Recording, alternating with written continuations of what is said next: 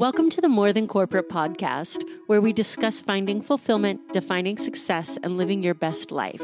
There's no roadmap to success, no one-size-fits-all answer to fulfillment. I believe it requires us all to be vulnerable and authentic about what we want to accomplish and have the courage to step out of our comfort zone to chase our dreams. Keep listening to hear stories from inspiring people who make it their mission to live their best life every day. Welcome back to the show, everyone. My name is Amber Furman, and this is episode 26 of the More Than Corporate podcast. I am super excited for the episode that we recorded with Mike. It's going to be the episode for this week. Mike Gillespie is a friend of mine that I met at Thrive this year and then reconnected with again at Rise. He runs a group called Epic Living Academy. Is his business on business coaching. He also has a Facebook group called Epic Living. And Mike talks so much about mindset and how to push yourself out of your comfort zone.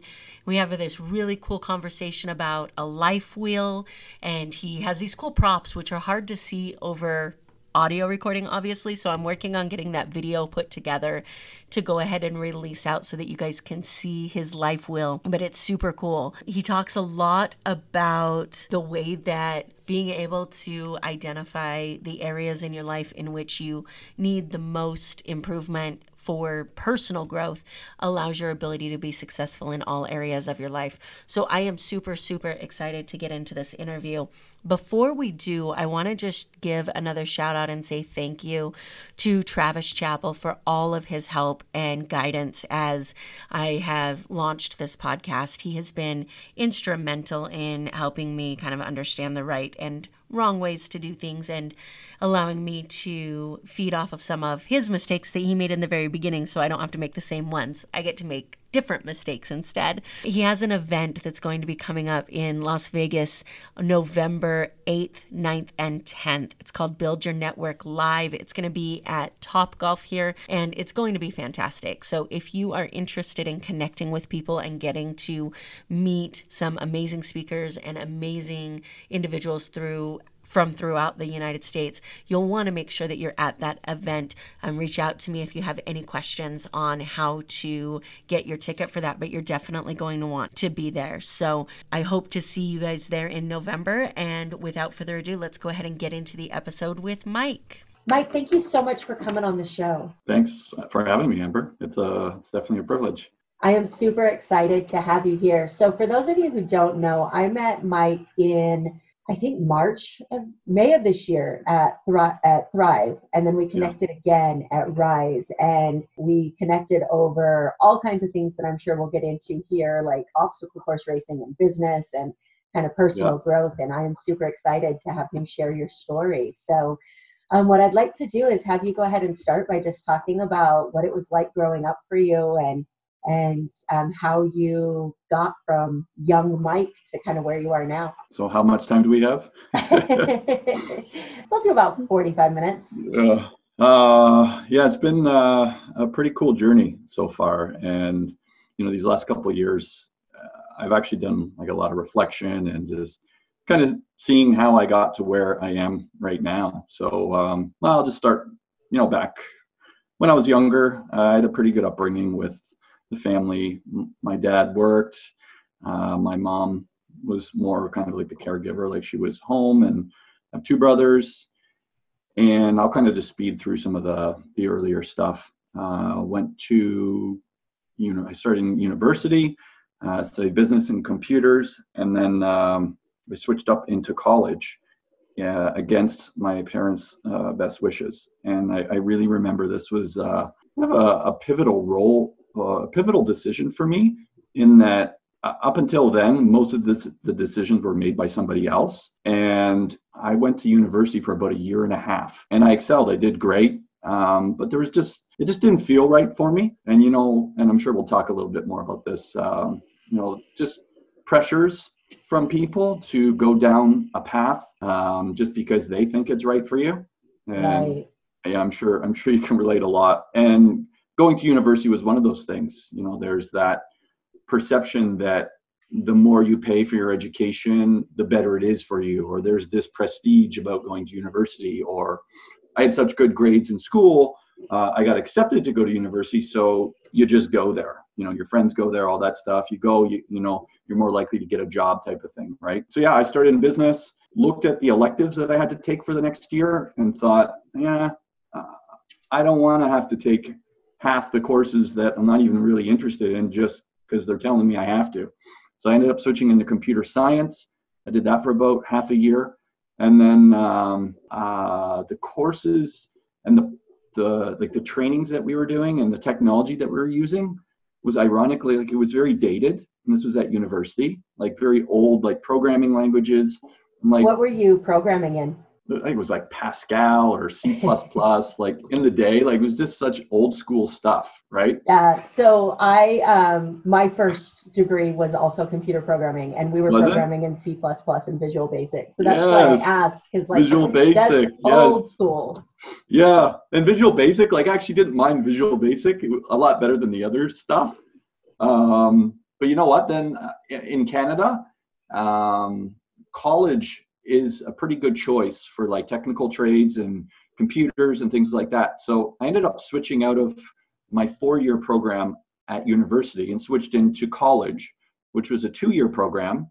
It was half the money, was half the time, and I had twice the experience. I got my 2 co-op work terms from there, and right after I graduated, I had a contract position at the government where I had my work terms.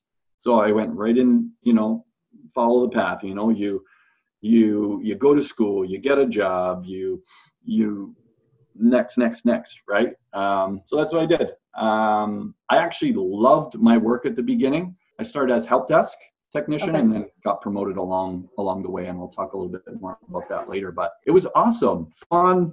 The people there were great. It was challenging. I had different things to solve every day. Personal growth. I was taking all these extra trainings and courses. I was very interested in my work, when I first started there. And, I tell people now, some of them, and I actually just was at a party the other day with 2 of my buddies from my job that I hung around a bunch. And it was so cool. We were reminiscing about, all the old stories and stuff. And I told them, because I got promoted pretty high. So just before I left, I was a senior technical consultant, right? Which project management and all of this stuff that doesn't really interest me much anymore. So I told them, my favorite job there was actually desktop support, when I was going from building to building and fixing different problems. I see different people every day. Oh, it was so good. I love that part of it. It's crazy that you say that, because I think that that's where fulfillment comes in so many areas of life, is this idea of problem solving. It doesn't matter how big that problem is. We get so much pride out of being able to solve that for ourselves or for other people. And it's interesting knowing what you do now in the coaching arena and kind of business development with people and personal development. I find it extremely interesting that your favorite thing in the technical side was solving problems for people, and you've taken that and you've just blown that up into this life problem solving business that you have. Interesting. That's a good observation. So fulfillment, you and I, we've had conversations about that, and it's a tough one to explain to people that don't get it. So I'll share a little bit more about the journey of where I got to where I am. So in total, I worked there for on and off about 13 years. And I say that because I took a couple leave of absence just to kind of figure out kind of what I wanted to do. So about year 7, well, before I get into that, a couple guys at work were investing in real estate, right? And they suggested I read a book called Rich Dad, Poor Dad by Robert Kiyosaki, right? So I read it. It just totally transformed my mindset around money, debt, entrepreneurship. Long story short, I started investing in real estate early on when I first started working there. And it was about probably, and I kept buying and buying and buying. And about 6 or 7 years into working at the government, I kept getting promoted. And I found that I was liking it there less and less. And I found that I was enjoying the other shit a lot more. The real estate, the personal growth, the the business aspect of it, right? And at the time, it's like, I kind of just shunned it off, right? And then as time went on, I'm like, no, there's something here, right? Because most people, they would kill to have a government job, right? And when I tried to explain it to people, like early on, I would kind of give in to what they're saying. I would tell them, I'm like, I don't know, there's just something, I prefer to do that. And they're like, well, why would you do that? You went to school for this. You got the job that you went to school for. You're making a lot of money. You have the security. You get the benefits. You have your vacation.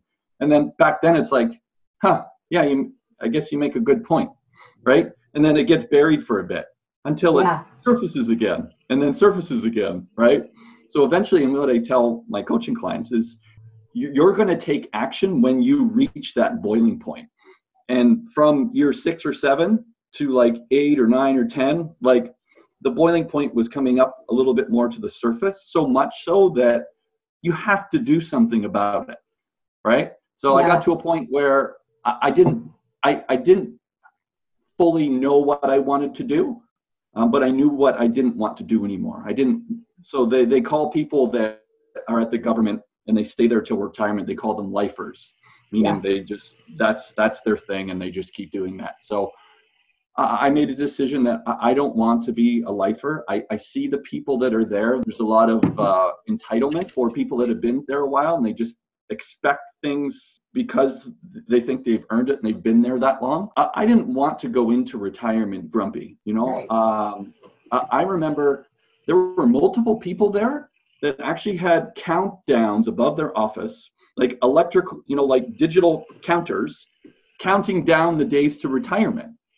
Like, I want to continue to be excited going into retirement. It's crazy. It's because, have you noticed the societal shift that exists, that it's kind of generational? So our parents and going into the younger part of our generation, that's what you were supposed to do. You went and worked. Like, this idea that we have now in our society that you can work and be happy at the same time is so new. In the past, you worked, you found your fulfillment outside of work, and this whole retirement countdown fit right into what everybody thought your job was supposed to be. And I think that society as a whole kind of shifted into this idea that, you can have both at the same time, and it doesn't have to be this job that you work and hate, but it's taking some time for people to catch on to that. Yeah. And it's cool having those conversations with people that get it.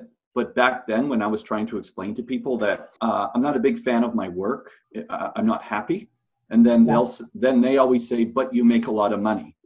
And then I say, but I'm not happy. And then it's just a cycle. And it's like, okay, let's just agree to disagree. Like, we're not speaking the same language here. So that's kind of I found. So what was it like for you when you finally made that jump and decided that you had to listen to yourself, that you couldn't listen to the people around you that were saying you needed to stay because of the money?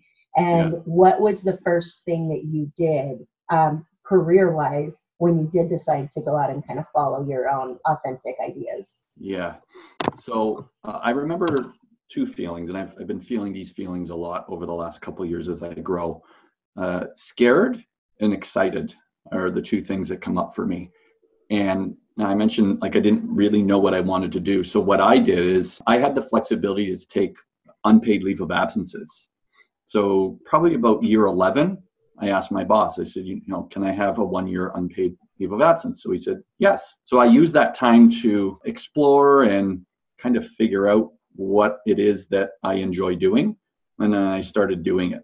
So at the time, so my transition was, I knew that I knew real estate investing and I knew that I enjoyed helping people. So I put them both together and I was a real estate business coach. That's so awesome. I had coaching clients, I had masterminds, I had group programs. So it was great. It was fulfilling. I was helping people get the results they were looking for. So then that eventually evolved into more life coaching. So I actually had a partner back when I was doing the real estate business coaching, and he was really specific on maintaining focus with just real estate business coaching. And I found myself verging off on bringing it all into kind of like a wheel in life.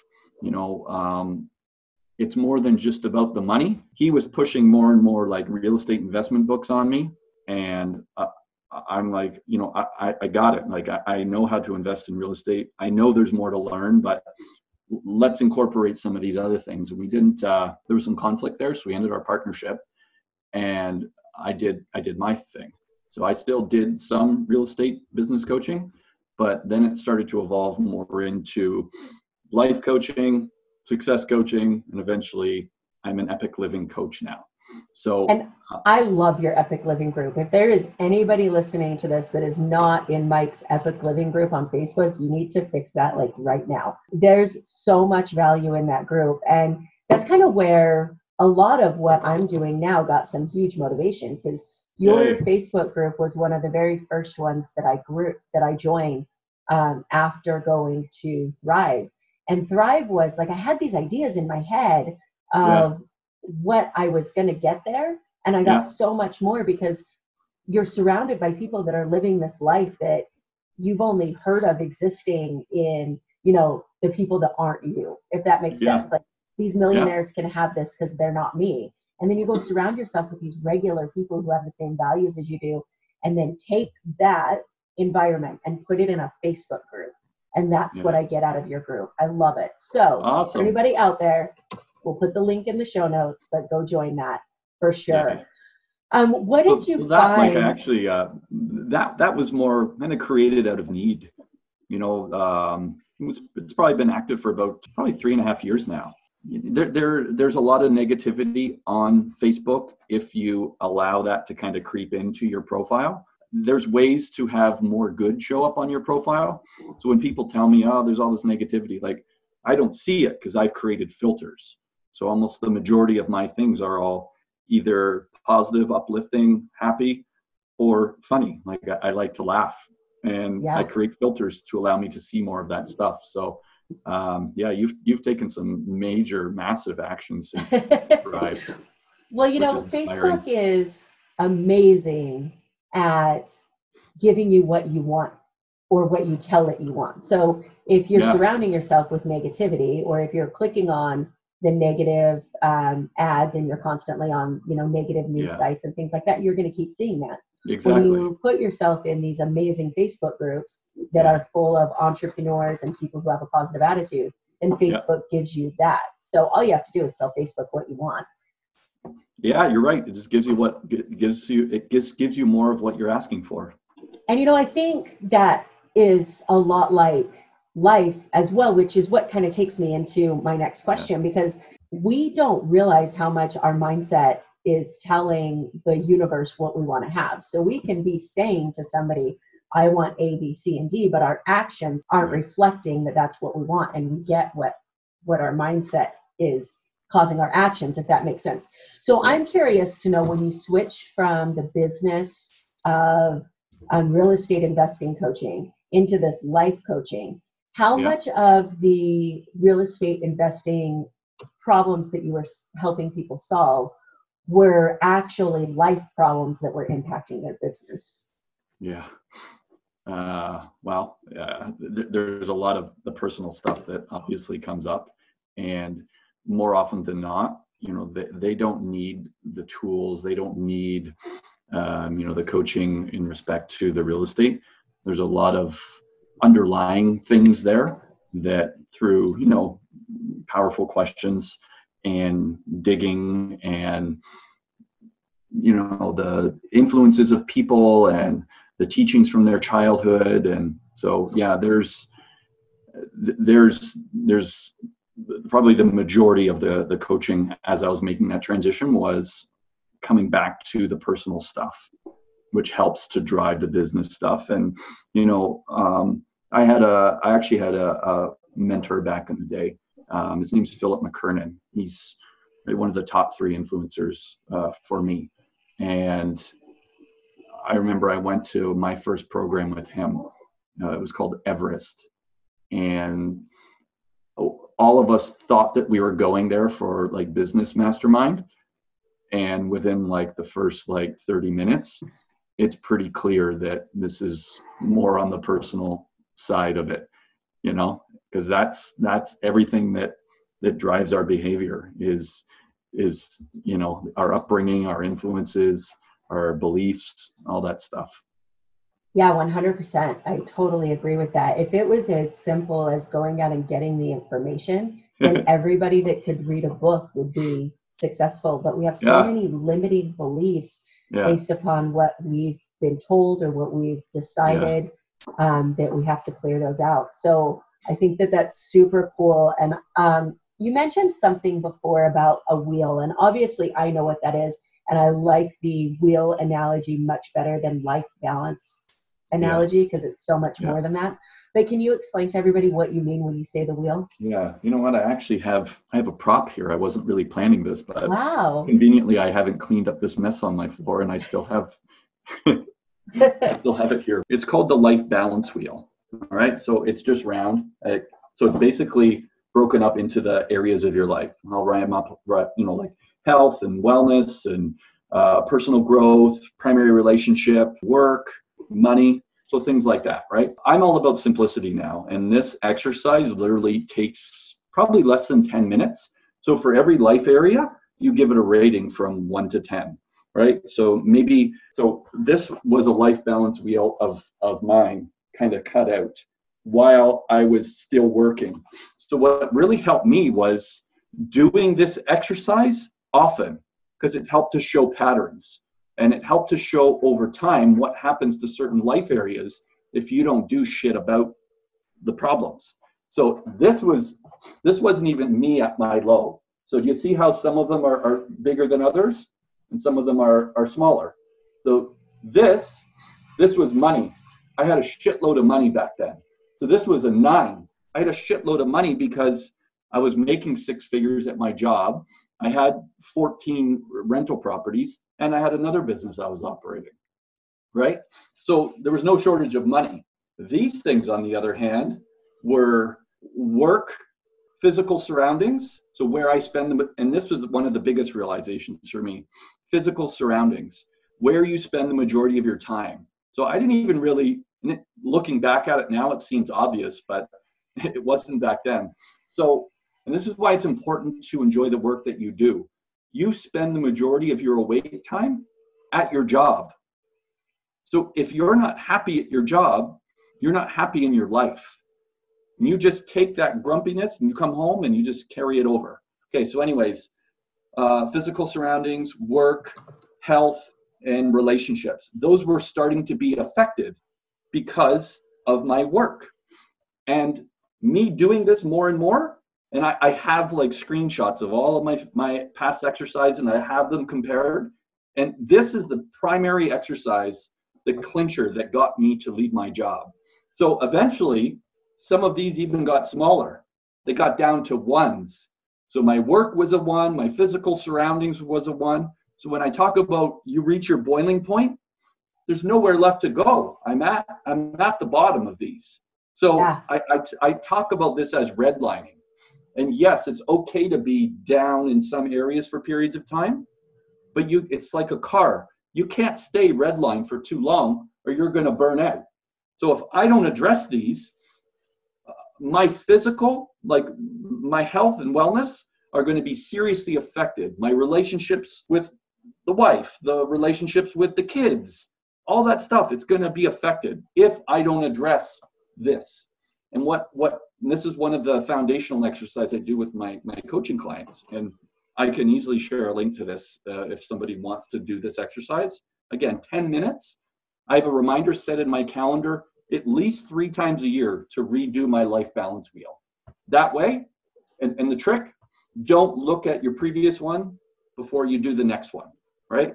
Then you do it, you see where you are, and it helps you shine a spotlight. So if I have like a bunch of 8s and 9s and a couple 1s or 2s, it's like, okay, I know where I need to focus my time, right? Because if you don't, they're never going to improve. So what happened here when I took a break from my job, these 1s and 2s magically started to balloon out, because now I'm starting to spend my time with people I enjoy. I'm doing the things I enjoy. But what happened to my money? My money started to come down, right? So the first thing you want to do here is not to go, try to get everything 10s. the first thing to do is to try to even the numbers out. So what mine looked like was a bunch of 5s and 6s. I had to rewire my mindset around money and being okay with money not constantly coming in. So as you know, as an entrepreneur, like that's one of the differences of I used to have a regular paycheck, a good regular paycheck in my work. I quit. Now I don't. So the money it's ups and downs. And I explained to people about like entrepreneurship. That's emotions. Like I had like an emotional roller coaster that I never had before, right? When I was working, I was just flatlining. It's like, But when I was an entrepreneur, it's like some days are freaking amazing. Like you're on a high and then you're low and it's all over the place. And I just tell people, as long as your previous lows and your previous highs, right, are higher than the last one, you're headed in the right direction. Because this is going to happen. You're going to have the ups and downs. Yeah. I mean, and you're going to have. I'm glad you asked about the wheel, because that I know I glossed over it a little earlier, but I'm telling you, like, of all the exercises that I picked up over the years and I've done, that one has been the most pivotal to help me live the life that I'm living right now. I 100% agree with that. So when I posted on my social media that I just completed the master practitioner level of NLP. And when I went to my first NLP class, the very, very, very first thing we did was a life wheel. And that was the first time that I had ever seen it. But let me tell you, you taking it and cutting it out and putting it on cardboard takes it to a whole new level, because we did it on paper. And the idea for anybody who can't see what he has is you have this wheel and it looks kind of like a Trivial Pursuit wheel with a bunch of different areas. And the idea is the center of the wheel, where like the spokes would connect, is your 0 point or your 1 point. And then the outside of the wheel, where if you were in a car, your tire would be, is the 10. Yeah. And you assign a number from 0 to 10 for each area of your life. Right. Well, when you're doing that on paper, so then you connect them, and the idea is you should have this wheel that you could roll your life around on to have this nice smooth ride.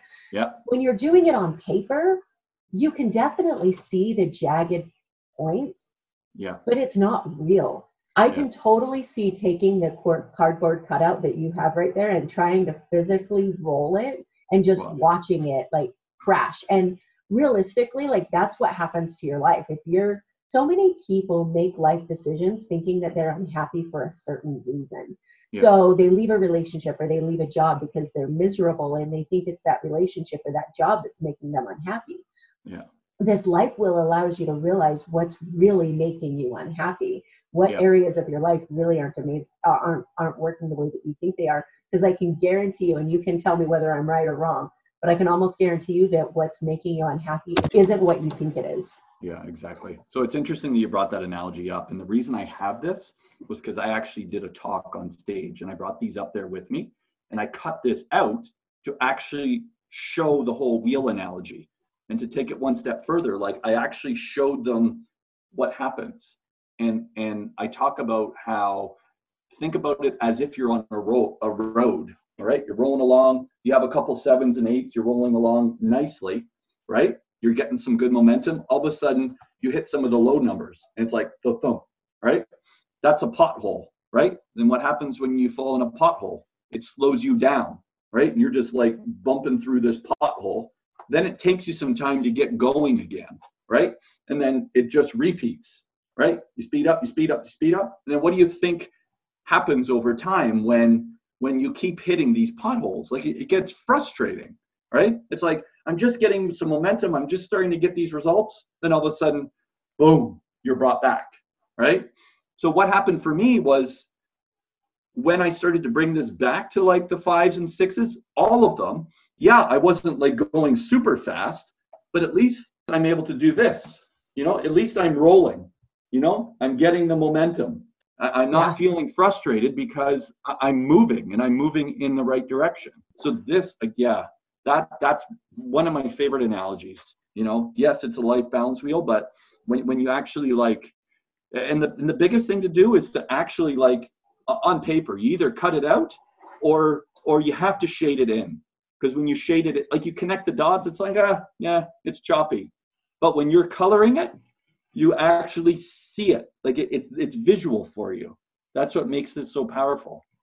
Yeah, I like it. And it also helps with goal setting. You know, we, no matter who you work with in any area, you're going to be told that you need to have goals set.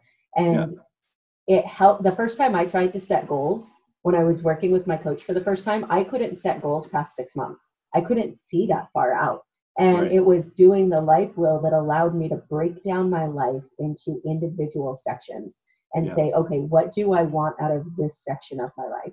What do I want out of this section of life? And then set goals that allow you to start rounding that out by setting those goals. And then also, like you said, with the money, allowing you to change your relationship with money and realize, I mean, there was a study once, and I don't remember where I saw it, but there was a study done that if you make a living wage, if you're in like I think it's $40,000 to $50,000 a year area, that taking promotions that get you an extra $10,000, $15,000, $20,000 a year don't actually make you any happier. They just give you more work. And so we get this idea that let's make all this money, and then the rest of our life just falls apart because the money's not compensating for anything. Right. And don't get me wrong, like, I still like money. Like, money allows me to do stuff, but there's an opportunity cost that you're missing out on. As I said, like, if you're miserable in a job the majority of your awake time, you're missing out on other things that bring you joy in life. Just to get the extra $10,000 that gets you to buy a bigger house or a better car that you're never around to get to really enjoy anyway. For sure. No, I like it. I love the life wheel. I'm so glad that you brought that up. It's one of my favorite things. So what I want to ask you is, leaving your job and going into this entrepreneurial world, and then spending the time that you have in really refining what you do, there has to be failures along the way of that. And I use the term failure kind of loosely because I truly don't think you fail until you stop trying. So like non-successes, we'll put, rather than failures. Yeah. But what can you say, like, what has been one of the biggest failures or non-successes, and what did you learn from that? So which one, if you have one, that you didn't succeed at something, yet you learned something that pushed and propelled your career? As you can imagine, there's multiple failures, failures along the way, right? It's only a failure, obviously, if you don't learn anything from it. But there's one that comes to mind, actually, in my real estate investing. And this was a period where I got really cocky and that I felt that I could do no wrong.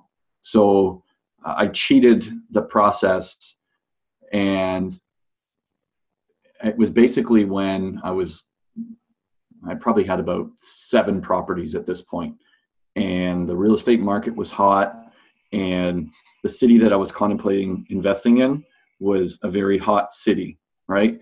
And I've done a good amount of like learnings around like real estate and due diligence, and there's this process that you should follow when you're looking to purchase a new house. Well, I cheated on this one, and I paid for it. So it was basically a condo in a city that wasn't close to me.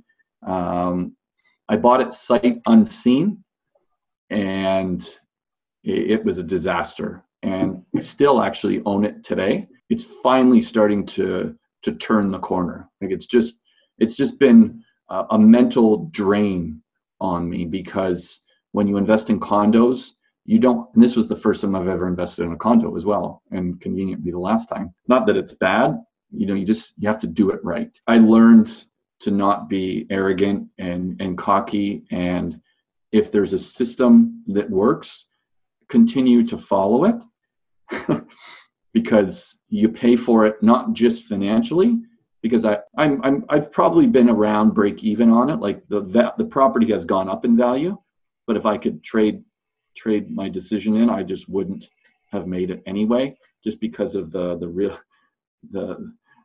space that it's taking up in my brain, that when we talk about the life balance, like it distracts me from the good things. Like I'll be just starting to get some momentum in something, then all of a sudden I'll get notification that something needs to be done at the condo, and then it kind of just deflates me. So if I had to pick one that comes to mind, yeah, it's that one. And as I said, I mean, there's many along the way, and it's not a bad thing, right? Because we fail at we failed at walking when we first started. We failed at riding a bike. Like, it's not bad. Failure's not bad. And a lot of people think, oh, I'm not going to try that because what will people think, or what if I fail?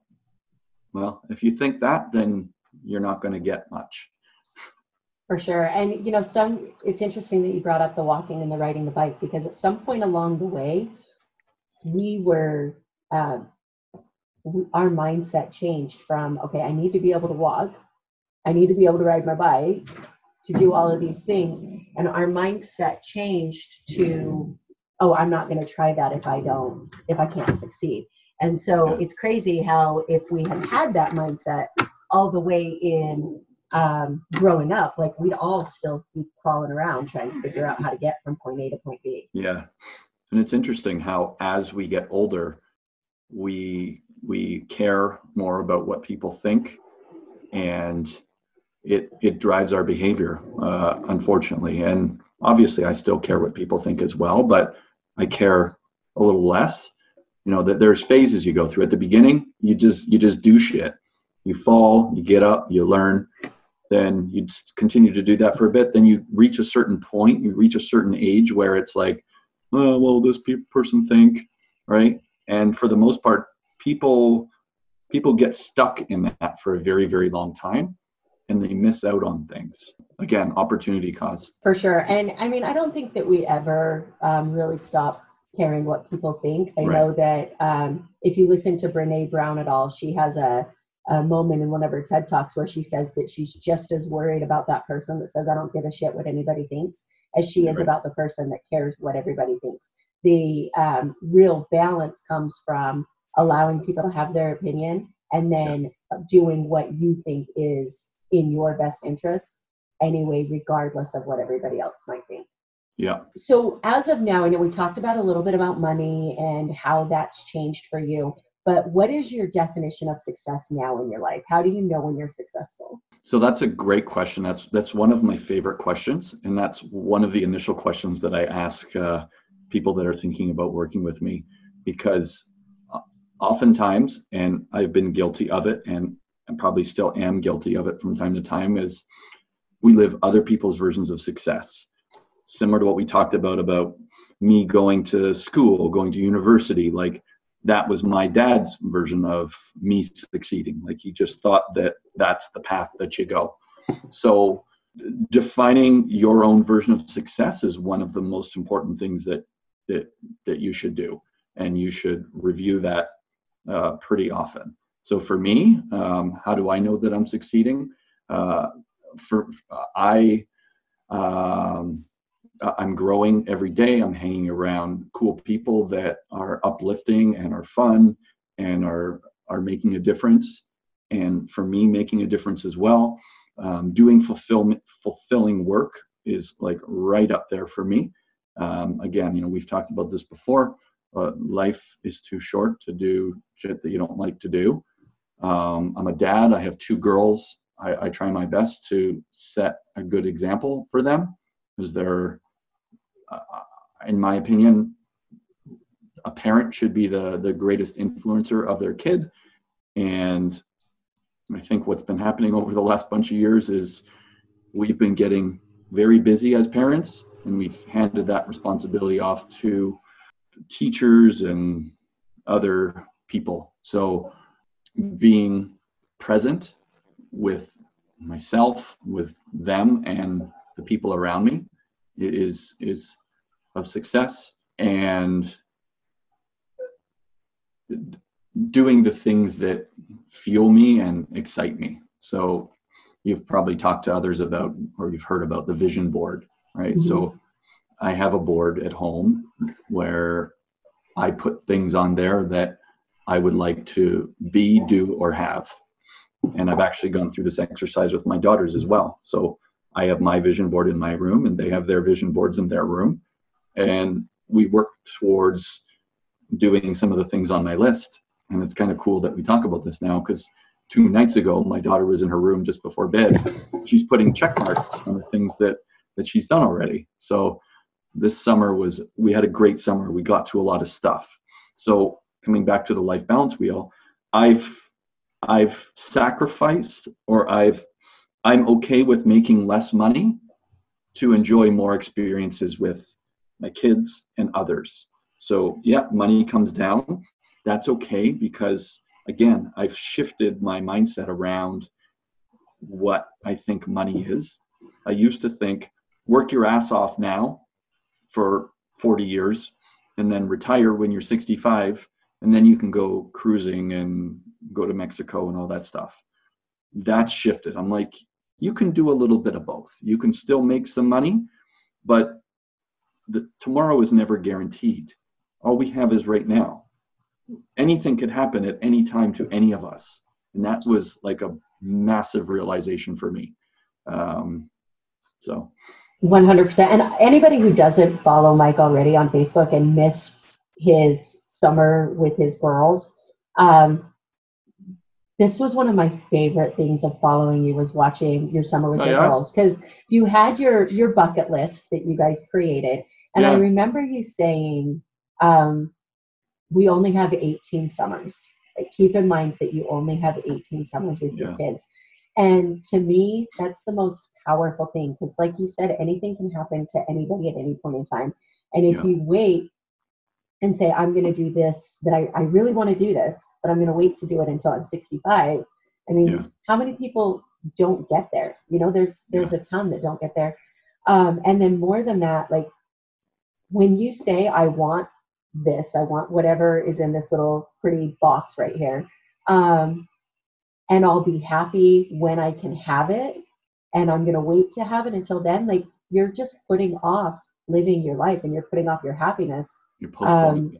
It's insane, and so many people do it. So no, I loved your summer with your girls that we all got to follow, because that was awesome. So it really it's all about perspective. And there was an exercise I did, again, another simple exercise. It was just basically a chart, and it had, you know, the average lifespan of like people on it, and like you shade in like the circles, and it really like shows you how much of your life that you've lived with your kids or your parents. And I think there was like this a lot. I think it was like, you're going to spend maybe 1% more of your life with your parents now, right? Like me with my parents, because I'm off doing my things. And you can choose to accept that or not. It is how it is. Like, you know, you see your parents now or on, you know, the holidays or whatever, right? So I think that exercise I got from a website called Wait But Why. Ooh, I love that. Yeah, and there's tons of these perspective things of, you know, by the time your child reaches the age of 18, you know, they've spent you will have spent 95% of your time with them, and you have like 5% of your time, again, if you allow that to, if you know what I mean, like if it continues. So that really helped put things into perspective for me. And 18 summers, like at the beginning of the summer, we all just sat down. We're like, hey, what do you guys want to do this summer? So, and we got to like probably 85% of the things on the list, including a road trip that we've been talking about for a while. It was crazy. That's awesome. Yeah. So I am a big proponent of getting out of your comfort zone. And you and I, when we very, very first met, connected over obstacle course racing. I do a ton of Tough Mudders. I know that you do a ton of Spartan races. Yeah. For me, doing those Tough Mudders pushed me out of my comfort zone in other areas of my life as well. Was it the same for you? Did you see a correlation between your willingness to try things in business and in your personal life because you were pushing yourself out of your comfort zone fitness-wise? Yeah, well, it definitely helps. For me, it helps to show me what I'm capable of.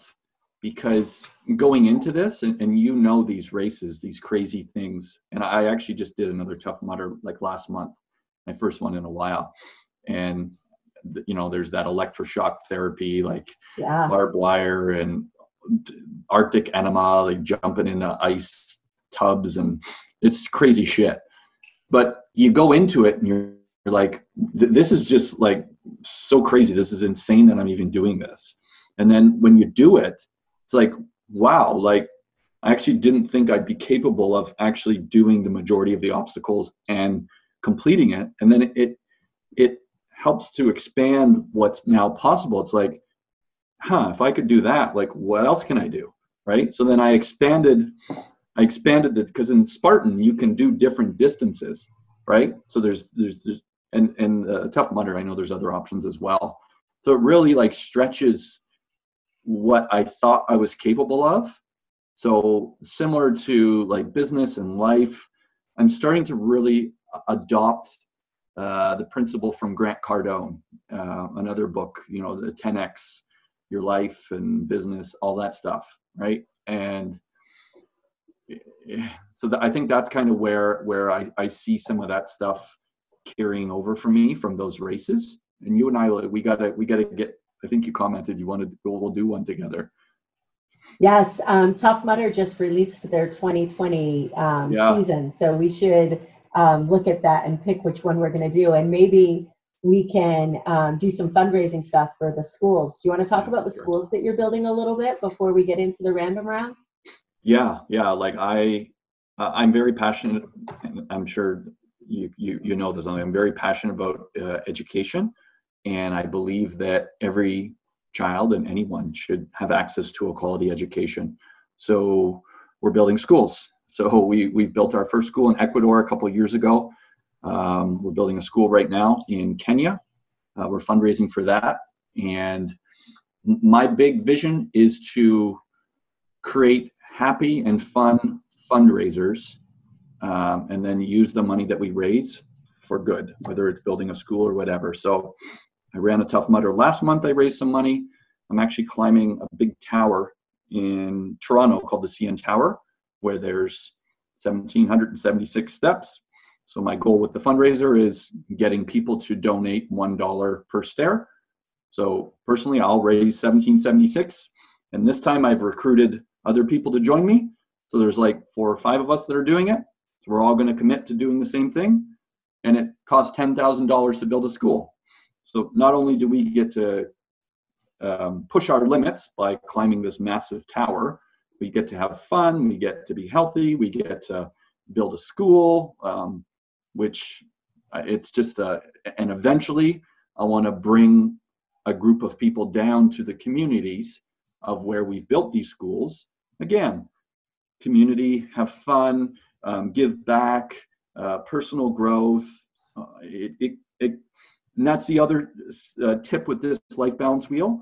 When you can combine multiple life areas into like individual experiences, it's an exponential gain. So like when I'm describing that CN Tower stair climb, I'm combining probably at least 4 or 5 life areas into one.